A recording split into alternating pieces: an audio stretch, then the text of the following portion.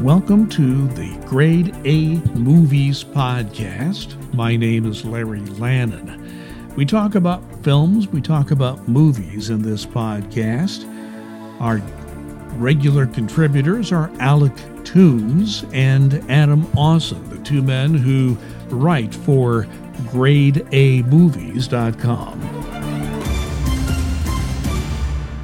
It's our episode for October 24th. 2020. We have a lot to talk about today. We will talk about horror films, Halloween-type films you might want to find a way to see again. Or we talk about some current films that are streaming and a few that are actually in movie theaters. So, let's get started.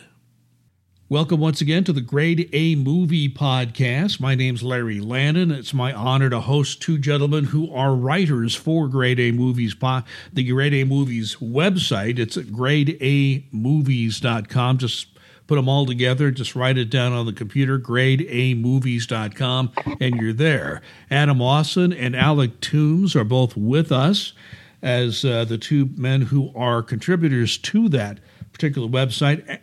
Adam, welcome once again. It's good to talk to you again.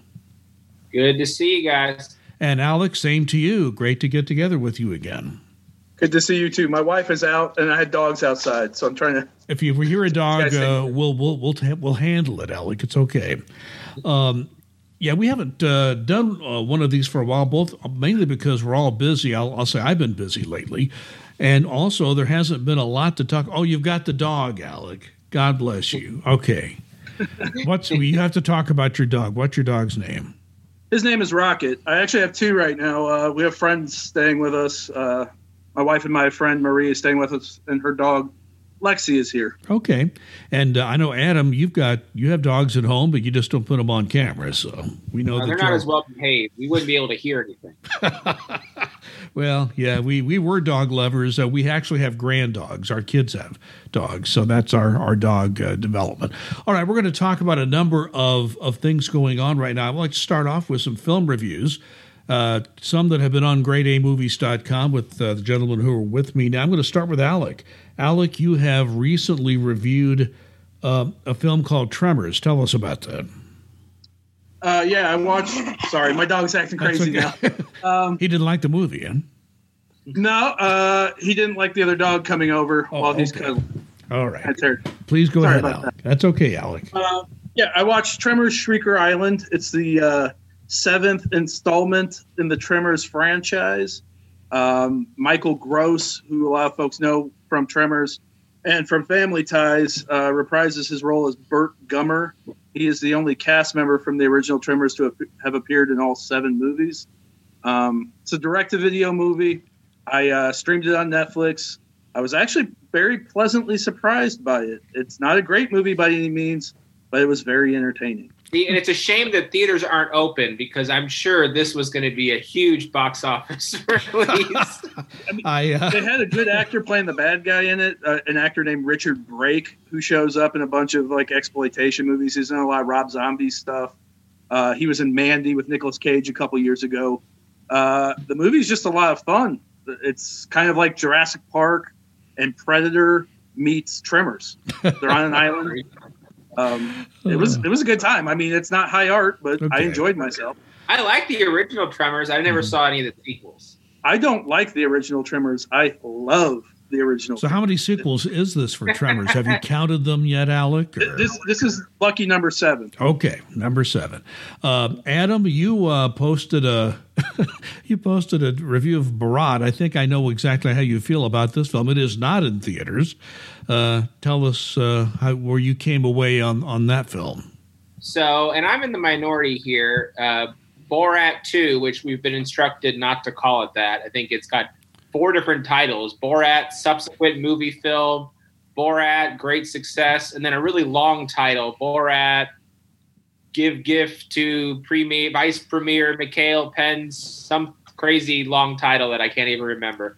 But it's about 86% on Rotten Tomatoes. So most people are enjoying this. I would probably fall in that 16% that would give it a C or less. And and that's where I fall. It's not Razzie level bad. It's not worst movie of the year, but it falls into the same trap of most comedy sequels. And I'm talking Airplane 2, Caddyshack 2, Meet the Fockers, Anchorman 2, Zoolander 2, where it's really hard to capture the magic from the first comedy movie. A lot of it is the element of surprise isn't there, and some of the gimmicks or gags become old when being redone. Sacha Baron Cohen, the comedian who plays Borat, has got a lot of challenges here. 14 years later, his character is still well remembered, which means the real life stunts or pranks that he pulls on unsuspecting people just really aren't possible. Borat's too famous. When Borat comes around on the street to try to trick someone, they know it's a gag. So he's got to put additional makeup on in order to try to trick people. Some of it is successful and some of it doesn't work as much. The other problem is, and I think it's the same thing if they ever do a Napoleon Dynamite sequel, Borat has been impersonated by a lot of people. My wife has been quoted endlessly. And so the character that was once endearing may come off as annoying after so many years. And also, the first one had some political satire in it, making fun of, I think, particularly the guy in the rodeo who said some homophobic comments, was kind of showing how some people in America felt at the time. The political satire in this one is a lot more overt, which doesn't bother me. But I've said this to other people. I think it's really hard to skewer Donald Trump's America because it is so out there, so crazy. Today's politics are so unbelievable that making fun of it is difficult. It's hard to do. Well, I would think that shtick would be really hard to keep going after that first film, which was funny. How could you be funny like that for film after film? Now, he did allow some time to pass, but I still think that's a very difficult thing to do. I got to give him some credit on a few things. One, because he couldn't do as many improvised skits with the public, it has a stronger narrative than the first one. This involves his daughter, his daughter's 15. I think the actress is much older. It's an unknown Bulgarian actress who plays his daughter, and she's actually quite good. And some of the funniest scenes in the movie involve her. And even at the end, there's some sweet moments. So the storyline is stronger in this one.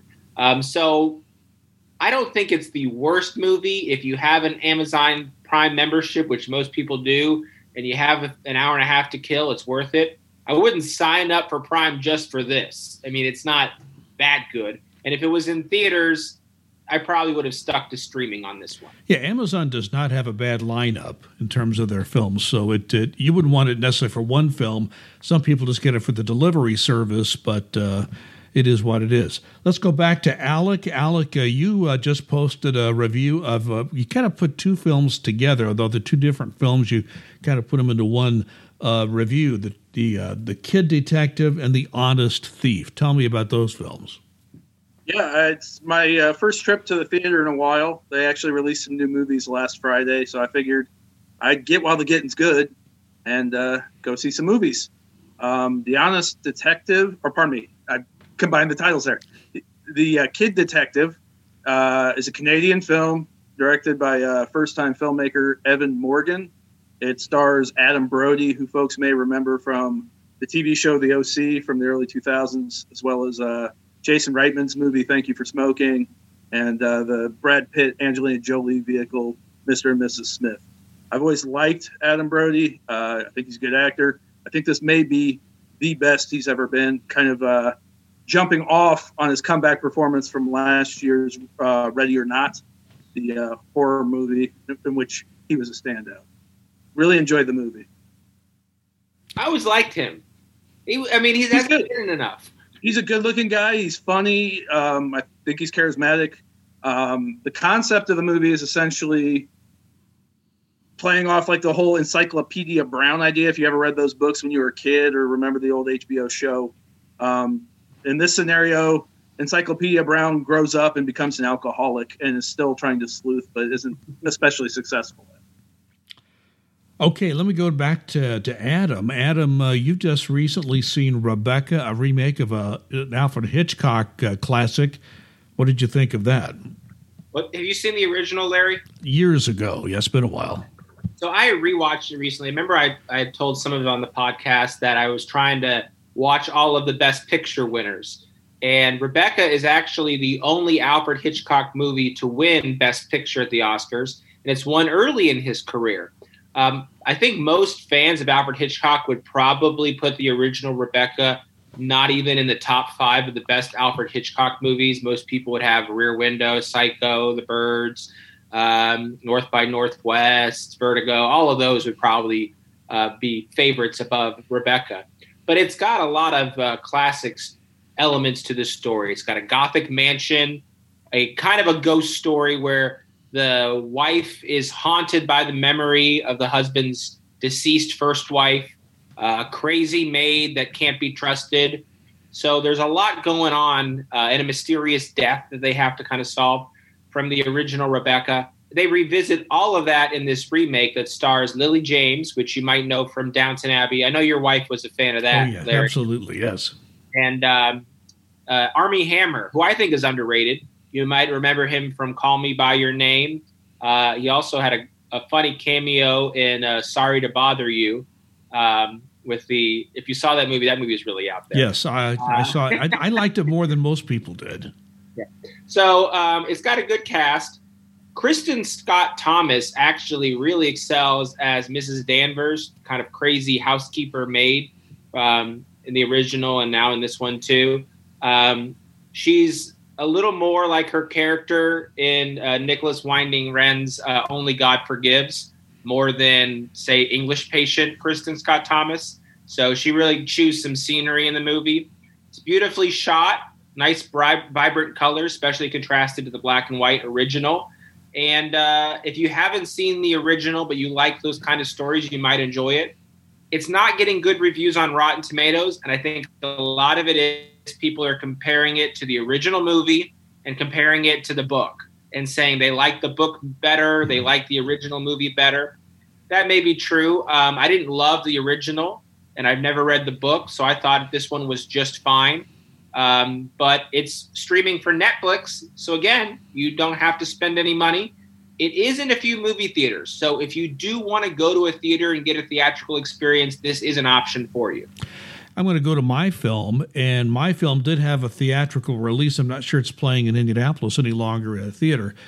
It's The Trial of the Chicago 7. The Trial of the Chicago 7 is something I think I'm the only one on this panel old enough to remember, and that trial went on for months, and there were news reports every single day. Network TV had a story every day. There were wire service stories. All the major newspapers covered this trial.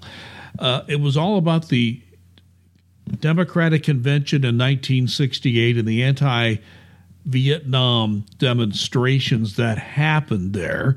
And there were 7 people who were indicted for inciting to riot at that Democratic Convention. I'm just going to, this was a real ensemble cast. It was directed and written by Aaron Sorkin.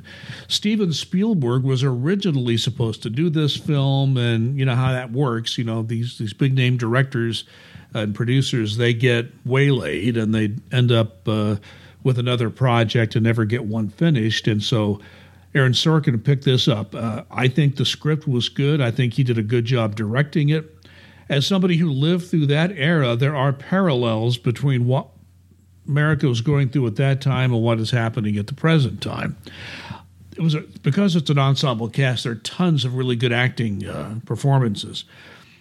But I'm going to just name a few. There's a man named Eddie Redmayne who played Tom Hayden. This is before he was married to a famous actress.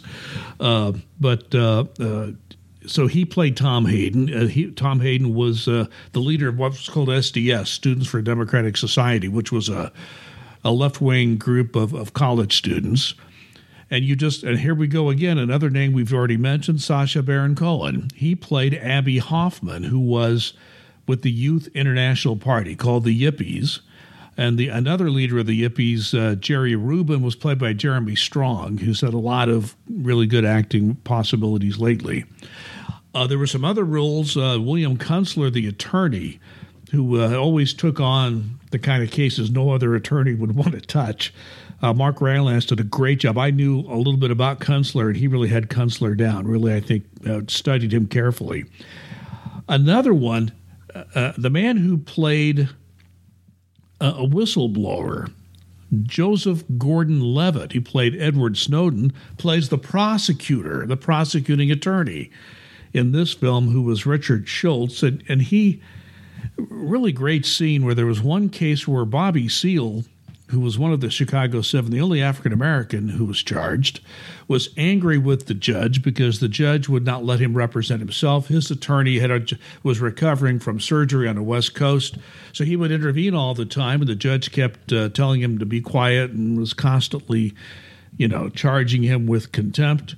Finally, he ordered the federal marshals to take him away and do what you have to do. What they did is they took Seale away, beat him in another room, gagged him, bound him, put him back into the courtroom bound and gagged. Well, this prosecutor saw this man coming into the courtroom bound and gagged.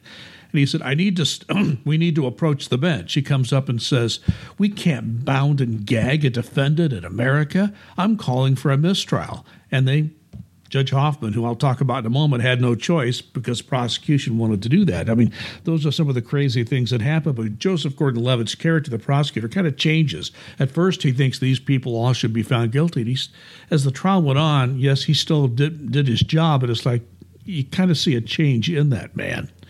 But by far the best acting performance in this film is Frank Langella playing Judge Julius Hoffman, who had a reputation, how should I put it, not being the best judge in the federal system.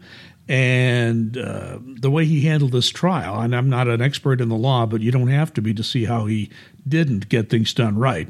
And also a great cameo by Michael Keaton playing the former Attorney General Ramsey Clark. He was terrific in his little cameo role. Just so you know, I mean, I don't think it's any secret, the film ends with all the 6 remaining defendants being found guilty and getting 5-year prison sentences, which were overturned by an appeals court who ordered a new trial. And the U.S. attorney just flat out said, I want nothing more to do with this, and they were never charged again. So they went through all this, and nobody ever went to jail. So you see the parallels between now and then. You see the political upheaval that was going on at that time. What you do get the feel of is that it wasn't known at that time, but there was a commission that came later called the Walker Commission, which studied the whole situation in that Chicago convention, and they came to the conclusion that it was a police riot, that it wasn't the demonstrators that started the violence, it was the police department. And it comes across in this film, and Sorkin uses a lot of those findings that came later to tell the story. I think it's a good film. I give it an A. I like it. It is streaming on Netflix now, although, as I said, it's had its limited theatrical run. And I would highly recommend the film. I think people of today could get something out of this. Any comments on the two of you? I'm a Sorkin fan. I think I've seen every movie that he's written or been involved in, and watched all of his TV series, too. And I think you saw his show on Broadway, too, his version of To Kill a Mockingbird. Here's the thing. Yeah. He respects history. That's the thing about Sorkin. When he took on To Kill a Mockingbird, he was scared to death. It's an American, as a book and a film, it was part of American history as far as our cultural history was concerned. And even though he made some changes, they were very gentle and more up to date, I think, reflecting the race relations today as opposed to when the book was written and the movie came out. So he respects history, and I think he did the same thing in this film. He respected the history of what happened at the Chicago Convention and also what happened in that trial. And I think he respected the history based on the record that came then and a little bit later. So got to give him a big credit for that. Who knows how Steven Spielberg would have handled it had he written. I always give Aaron Sorkin credit because he took a topic which you thought could never be a movie. It would be way too boring in Moneyball. Oh, yeah. Moneyball was that was a great film. You're talking to two baseball fans, though, Adam. I know from Larry's Facebook, he likes baseball, and I certainly like baseball, so it's probably not boring for us. Well, you don't have to be a baseball fan. You don't have to be a baseball fan to enjoy Moneyball because there's family involved. It's there's the statistics. It's a different way of looking things. So it helps to be a baseball fan, Alec. I think you can be a non-baseball fan and still like that film. But I think he took a book that was tough to adapt into a movie, and he turned it into a great film, an Oscar-nominated film. Aaron Sorkin is good at taking true stories, things that may be boring. The West Wing is probably responsible for getting a lot of people interested in politics in the first place. And wouldn't it be nice if today's politics were more like the West Wing? You know, I don't even want to go there. We got an election coming up in a few days after we record this, okay? Maybe after the election we can talk about it. I mean, you're a politician. What did you say? I'm sorry about that, Alec? I'm planning on voting this afternoon. Well, good for you. Good for you. Well, Adam, for those who don't know, Adam is a member of the city council in Carmel, so he knows a little something about politics. I'm going to do something that Alec suggested. We are close to Halloween at the time we record this. His suggestion was take horror or scary films and kind of give our favorite. I got 5 favorites. Alec, it was your idea. Why don't you just list some of your favorite films in that genre? Sure. I have a top 15 favorite horror movie list on Letterboxd. I could just take my top 5 if you'd like. As you wish. Would you like me to go 5 to 1 or 1 to 5? My list has no particular order, so go as you wish. Okay, I will go 5 to 1. My number 5 is A Quiet Place, a movie that really made an impact on me a few years ago when it came out. I was really just pleasantly surprised by what a good filmmaker John Krasinski is. I found the movie really emotional. And for horror, I like horror movies that have an emotional bent to them. I like slasher movies and whatnot too, but if you can elevate the stakes through love and emotion, I find that almost makes things scarier. Okay, well, I mean, that did have a terrifying edge to it. It was in the running for my top 5, didn't quite make it, but it's a good film. Go ahead, please. My number 4 is Pan's Labyrinth, which a lot of my picks are probably movies people would debate me. Like, these aren't horror movies, but there's monsters in it. There are horrific acts. I just thought it was a beautiful and powerful movie. Guillermo del Toro, I think, is one of the best working directors working today. No, it's a well-shot film. It looks very good. I agree with that. My number 3 is Jonathan Demme's Silence of the Lambs. Some people would call it a thriller. I think it's a horror movie. I think you're right. I think it is a horror film. Yeah. Brilliant performances from Anthony Hopkins, Jodie Foster, Ted Levine's great in it.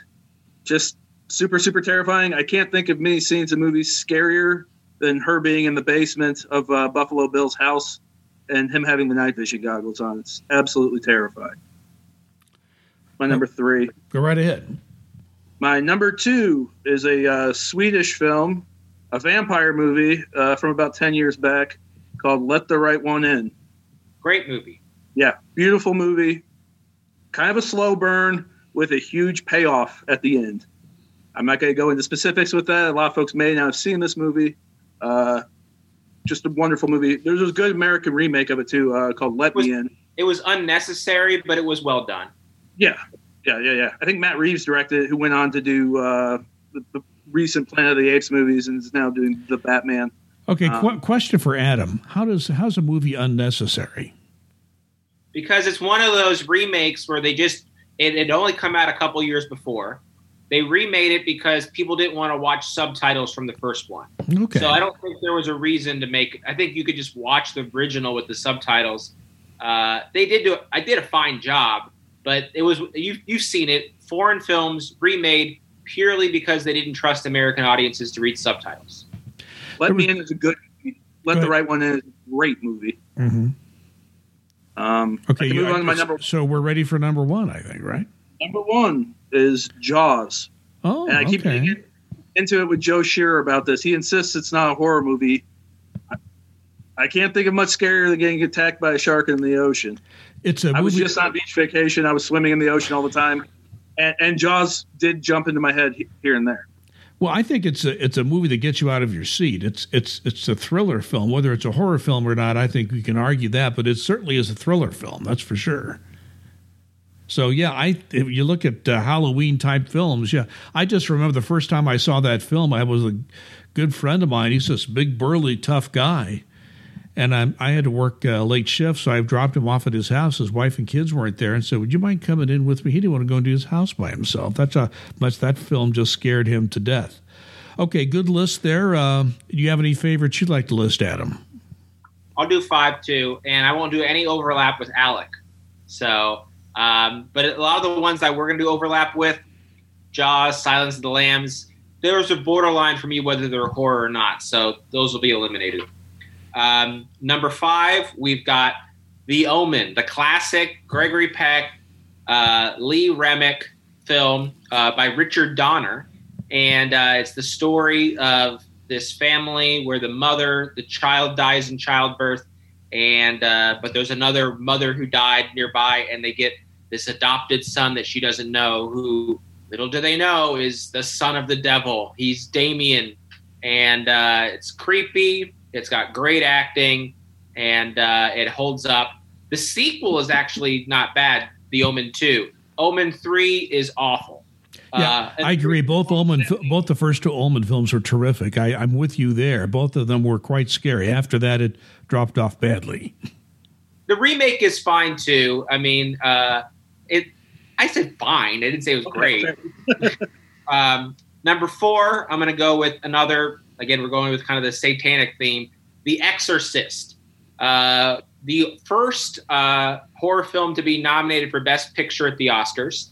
When The Exorcist came out, people were vomiting in the bathrooms. Mm-hmm. They said someone had like a miscarriage during the movie. They said the whole production was haunted and cursed, that Satan didn't want this movie to come out. And the production itself, people died on the set. They were electrocuted. There was like a snowstorm. The history of The Exorcist is almost as interesting as the movie, and it's a great film. Well, some of that was... how should I put it? The publicist did a good job on some of that. I remember that hype in those days. No question. The Exorcist is a horror film. Number 3, I'm going to go with probably the best slasher film ever made, Halloween by John Carpenter. Well, John Carpenter got this idea because he wanted to have the idea of what it felt like to be followed. And those opening scenes where Jamie Lee Curtis is in school and there's this creepy man in the shadows following her, it's this slow sense of dread. I love that you really didn't explain why Mike Myers came after her in that movie. Unfortunately, Halloween 2 added these whole levels of mythology and character building, which I thought was totally unnecessary. I thought it was scary that he was just a crazy psycho that escaped from the insane asylum and was attacking random teenagers on Halloween.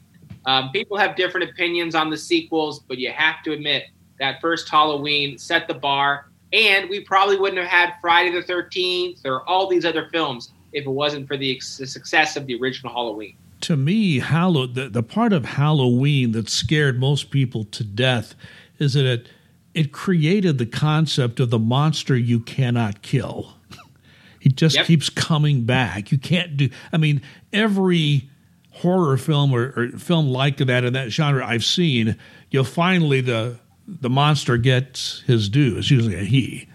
And in this case, it was like, okay, he just never dies. And to me, that's the scariest part. But all these films that you're mentioning were definitely in the running for me. What else do you have? All right. Number 2, we've got an Alfred Hitchcock movie. Probably ignited the whole serial killer genre, and that's Psycho. Yes. Psycho was probably the first great twist movie where you had the original beginning of the film. You think it's a bank heist movie. You think this one actress in the star, and then whoops, takes a huge twist, and your expectations are thrown out the window. Got a great twist ending and a career-defining performance by Anthony Perkins, which unfortunately he got typecast. Everyone thought he was the creepy psycho loner for the rest of his life, and he tried to do romantic roles, and nobody wants to be in a romantic comedy with Norman Bates. Well, he did. Well, yeah, that's true. He did. His career did definitely take a nosedive after that film. It was big and made him big and famous, but it didn't propel his career to better things. Okay, I think you have one more left. Is that right? Yep. And this is actually my favorite horror film, one of my top 5 favorite of all time movies, Stanley Kubrick's The Shining. I love the book. I love the movie. I tried to watch the miniseries that Stephen King did because he didn't like Stanley Kubrick's vision. I understand the movie version that Stanley Kubrick did differs from the book, but sometimes you have to make changes to capture the essence that the author did. I thought Stanley Kubrick did a great job, and it's one of the most iconic settings. And I think all of movie history, the Overlook Hotel that Stanley Kubrick created, iconic images, great music, great performance by Jack Nicholson. And even, again, another movie where the production of it is really interesting if you read about some of the things that happened.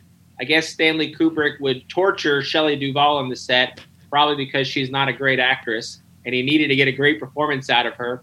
But she was so stressed out during the filming of that film that her hair started to fall out. I heard that story. Yeah.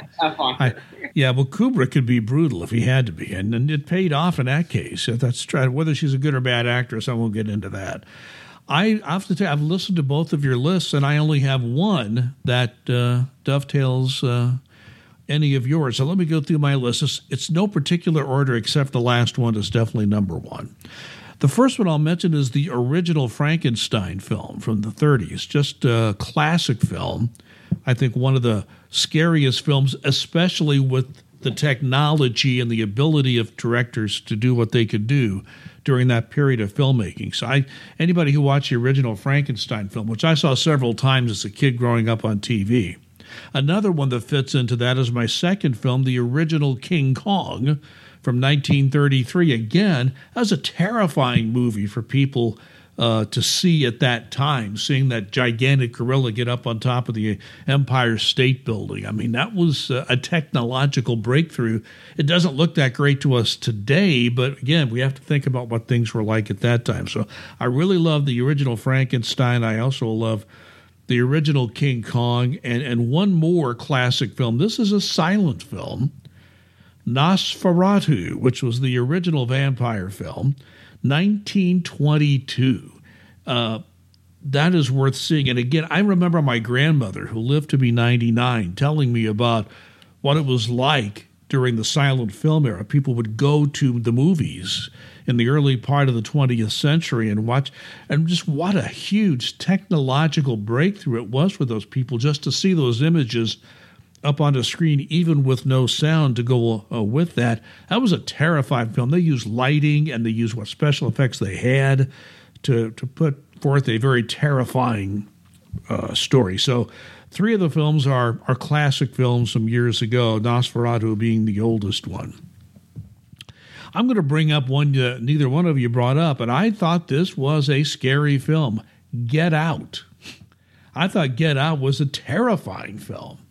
And it had, you think you know where it's going, and then it kind of goes, it's like some other terrifying films. It takes a twist you were not expecting, and that's part of the terror.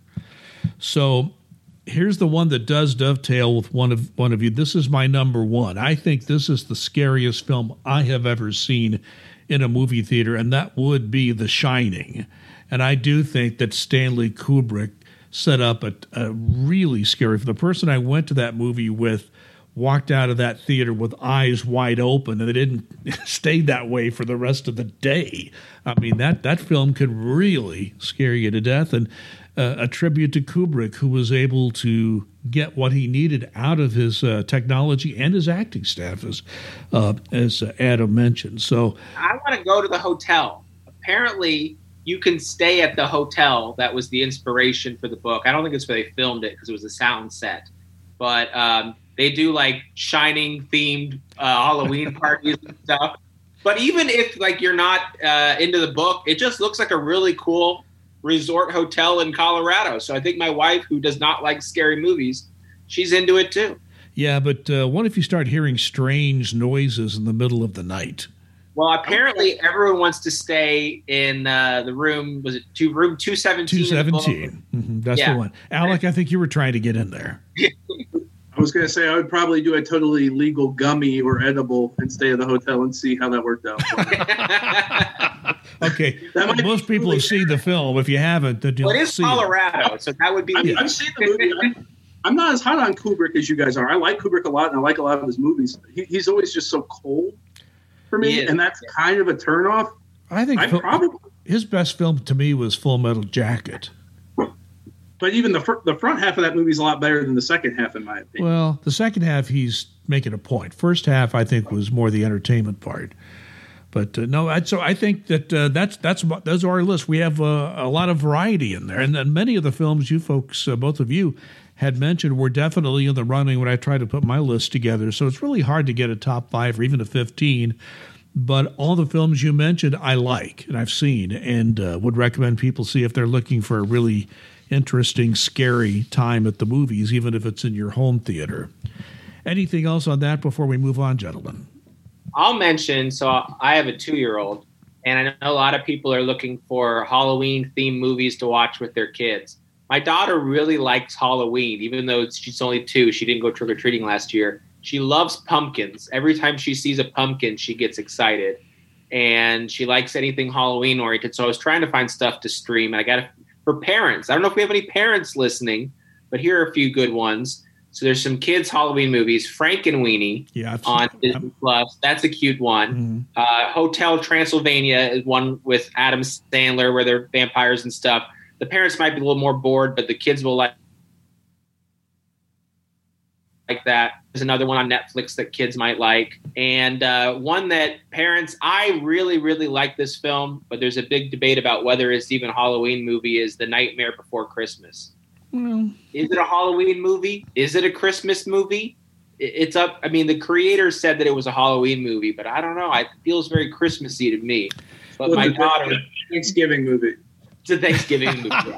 My daughter was singing along to the opening song of "This is Halloween, This is Halloween."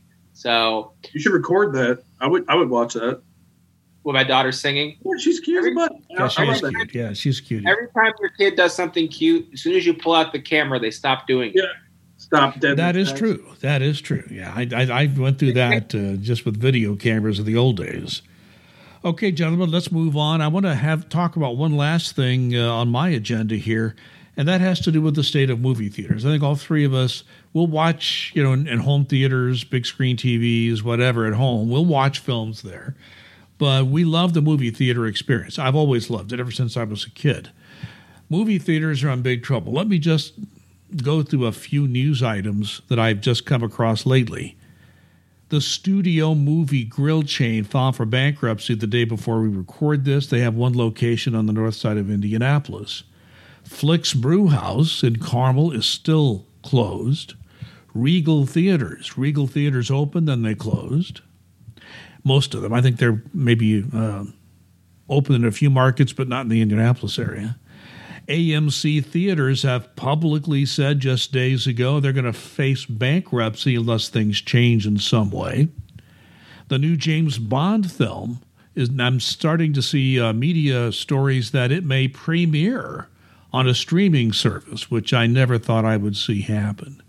So I guess the question I would ask the two of you, in light of that news and and other things we have seen in terms of the viability of the movie theater business, by the way, which the studios have said clearly, we're not bailing you out, we're not investing in you.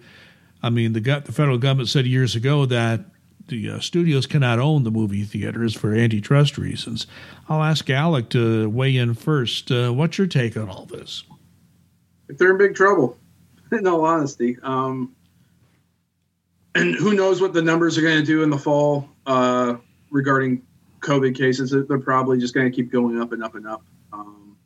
In all likelihood, things are going to close again. Our best shot at movie theaters in the future, I would say, is somebody like Amazon coming along and buying them. How about you? Okay, Adam, what do you think? What are your thoughts on that? So one interesting thing, Disney Plus or Disney announced that their Pixar film Soul, which was pushed back. It was supposed to come out, and then it was going to still be a theatrical release. Now they're just going to put it on streaming on Christmas Day. And I don't know if I think it's free streaming. I don't even think it's the $30 extra thing they did with Mulan. Theaters in Europe were very upset because they're open. They're open in other countries. And because it's with Mulan, it was theatrical in other countries, but in the United States, you had to rent it. this would be free theatrical, streaming everywhere. They're missing out on the property. I guess the European movie theater chains, they said, we're trying our best to get people to come back out. We're put all the procedures in place, but we can't bring people to the theaters without movies. And it seems like a lot of the theaters the studios are unwilling to take that risk because, as we found out, Christopher Nolan's recent blockbuster fell flat on its face, and whether it was the quality, maybe it was just too soon, but everyone's afraid to be the next one to jump in. I think Alec, though, is right.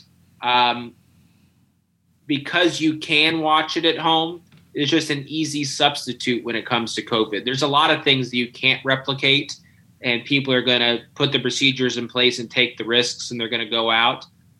But people have really good home theater systems now.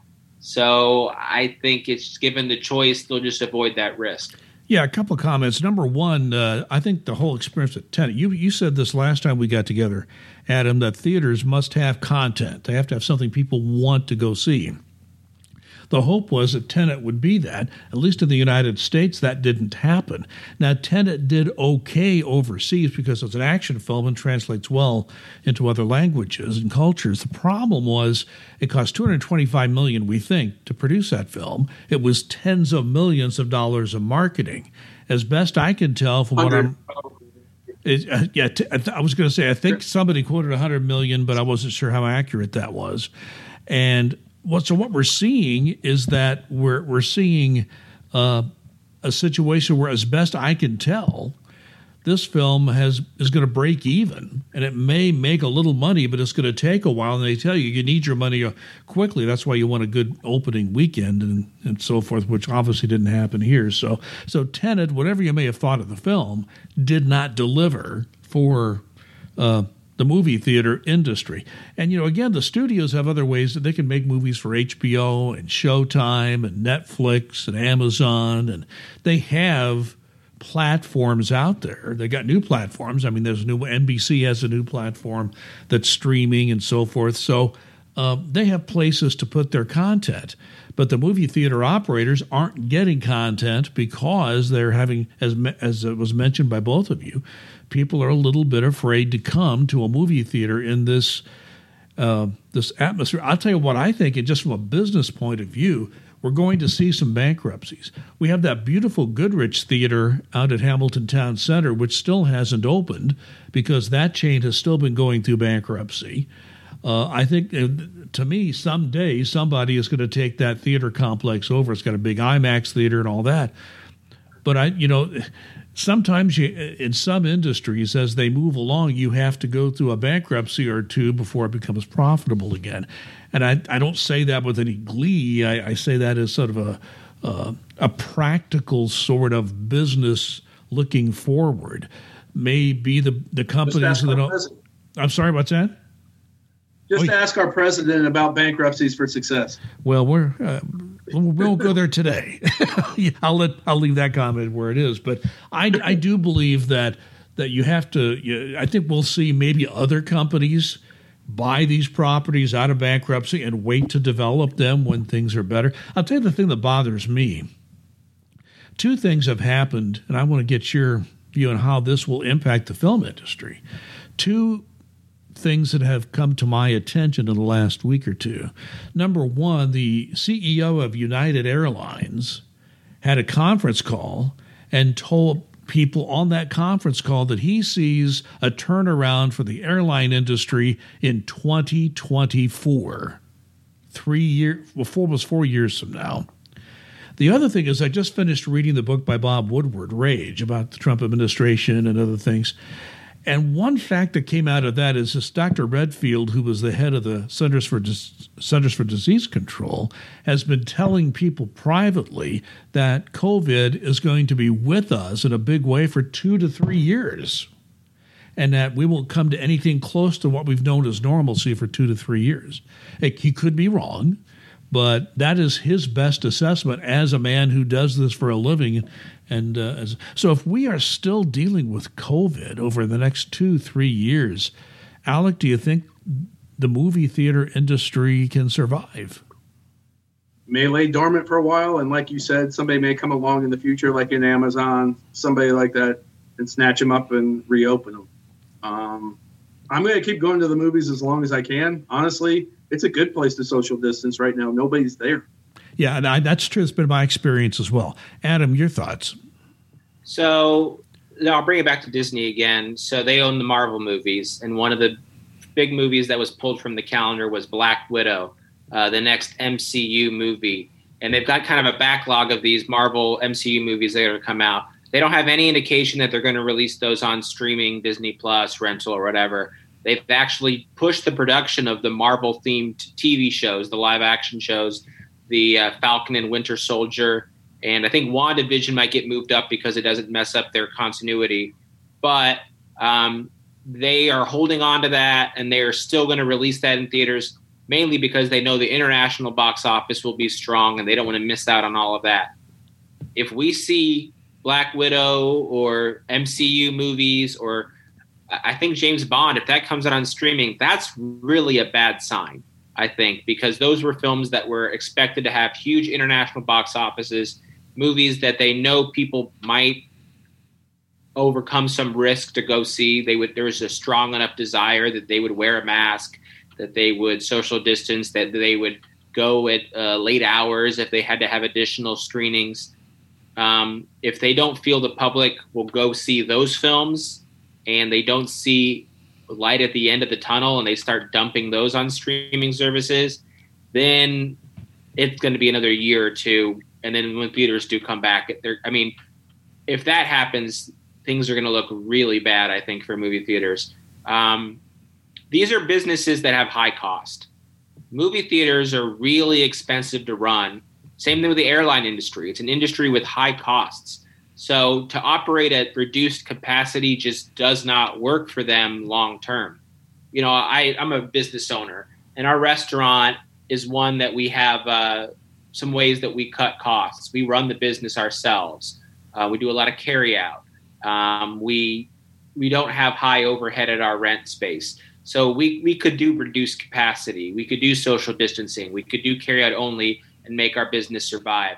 There are other restaurants, high-end steakhouses, where if not every seat is full most nights of the week, they're not making enough money to make it work because the overhead, the costs are just so high. So it's going to be tough for movie theaters. Maybe going forward, they have to completely change things, but to ask them to redesign the look of their building, to redesign the layout, I don't think that's something they can do on the fly. I do know Wonder Woman 1984 is still slated to come out on Christmas or right around Christmas. Last I saw was Christmas time. That could always be subject to change. But Thanksgiving, it's gonna get pushed. But Thanksgiving doesn't look like there's much of anything, really. There are a few films that may be interesting, but the blockbusters are not going to be there at Thanksgiving time. And you normally see them beginning at that time period. So things are changing, and I think the real question that you gentlemen have brought up, and I've tried to think about myself, is how will this industry emerge from this pandemic?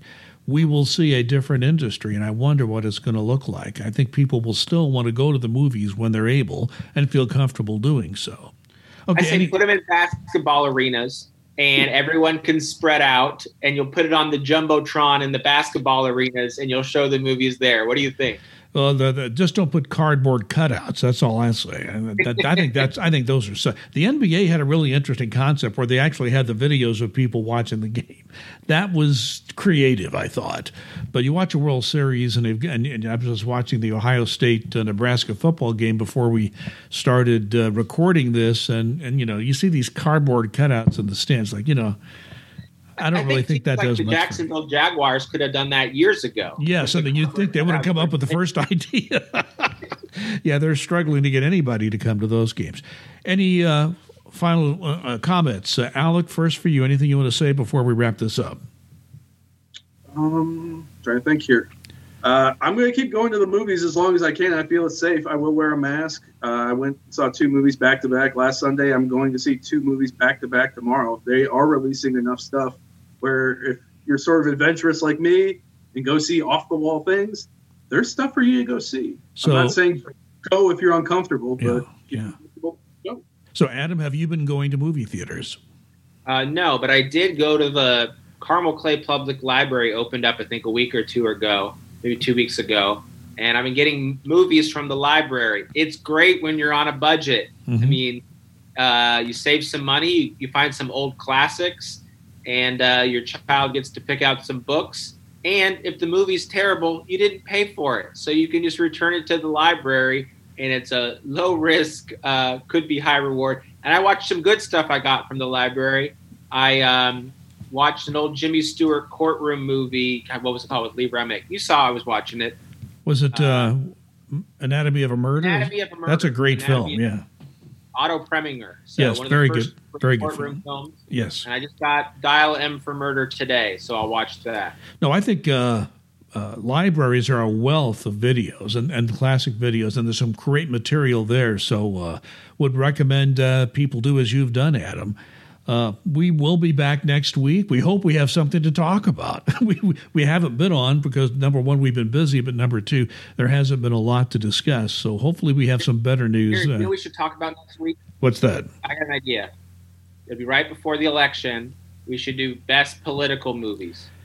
Well, okay, we can try that. You guys would probably do better versed in that than me, but I'm willing to give it a shot. I would like to add before we leave, I'm planning on doing a double feature in early November of two of the movies you guys talked about today. I'm going to do The Trial of the Chicago 7 and Borat 2 together, a Sacha Baron Cohen double bill after spooky season is over. Right now I'm busy pretty much only watching horror movies or movies I'm reviewing. But I got some catch up to do next month. I think if you saw those two films that Sacha is in, you wouldn't even know that he was in that because he's so made up, looking so different in each of them. But he's brilliant. He's a modern day Peter Sellers. So he is he's funny and he's got his stick, and Peter Sellers might be a pretty good comparison. That's true. Well, gentlemen, I hope you all have a very good week. We thank you for talking to us. Remember, gradeamovies.com. Put it all together. Just type in gradeamovies.com into your browser and make sure you bookmark it and go back to it. These two gentlemen write terrific film reviews and other commentaries. Would highly recommend, if you like film, that you be a regular customer and keep up with what's happening there. I'm just honored to be the host of this particular show. I do my own film reviews at LarryandFishers.com under the Arts and Fishers podcasts. So, gentlemen, go ahead. I listened to your Chicago 7 review, and I enjoyed it, Larry. Well, thank you. That's nice of you to say that. I appreciate that. And we, again, I haven't had a chance to see many films. You may know I've just recently became a grandfather. My grandson is a day's drive away, so we've been making some trips out that way. And so it's grandparenting is great. I enjoy it. And you two gentlemen will know that feeling, not anytime soon, but it's sometime in your life. Grandparent. I don't know if that's going to be that soon. No, you got plenty of time, Adam. Don't worry about that. Well, thanks again. This is the Grade A Movies podcast. Everybody have a great week, and all things going well. We will be back next week, and as Adam said, we will probably talk about political films as we're very close to the election. So be kind and be safe.